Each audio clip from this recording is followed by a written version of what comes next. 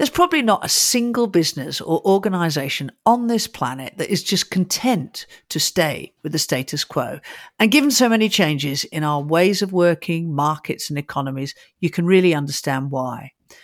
But making the actual change is often harder to do in your team. So understanding a visual journey to your next transformation is going to be incredibly valuable to lead you and your team towards your vision. I'm Pia. And I'm Dan. And this is Squadify Connect. Yeah, Charles Handy developed this model called the Sigmoid Curve, which charts how successful businesses, industries, teams, even organisms reinvent themselves to keep themselves relevant and to enable growth.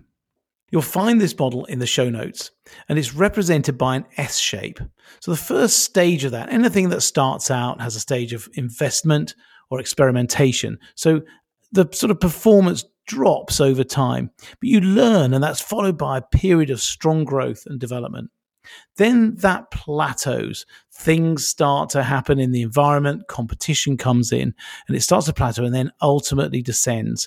And if new ways aren't adopted, the game is over. The challenge here is to recognize this pattern and that the speed of it is increasing, and then work out where you are at A, B, or C on that curve.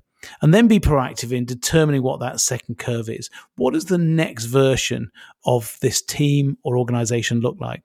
Waiting too long means that fear can creep into the process and will require a bigger structural change when it actually occurs. Yes, procrastination does not pay on the Sigmoid Curve.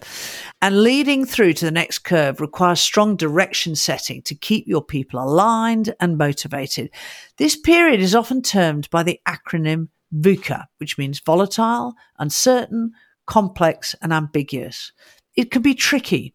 So having a clear W1, what it is that you're trying to achieve and why, is going to be so crucial, as setting the other conditions, climate and competence for your team. Yes, in that middle section, you've got the new curve and the old curve operating together. That is a leadership challenge that needs a lot of work. But for this week, take a look at the Sigmoid Curve and ask yourself and your team, where are we currently at on the Sigmoid Curve and why is that? What will be the cost of doing nothing, and what clarity do we need to create to start that second curve? The next 8 Connects will help you to plan each step of the direction on that journey with your team. So stay tuned and we'll help you navigate to the next curve together.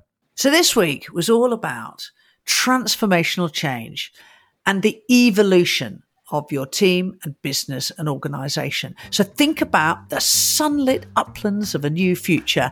And remember, procrastination can leave you traveling down the wrong side of the curve. So see you next week.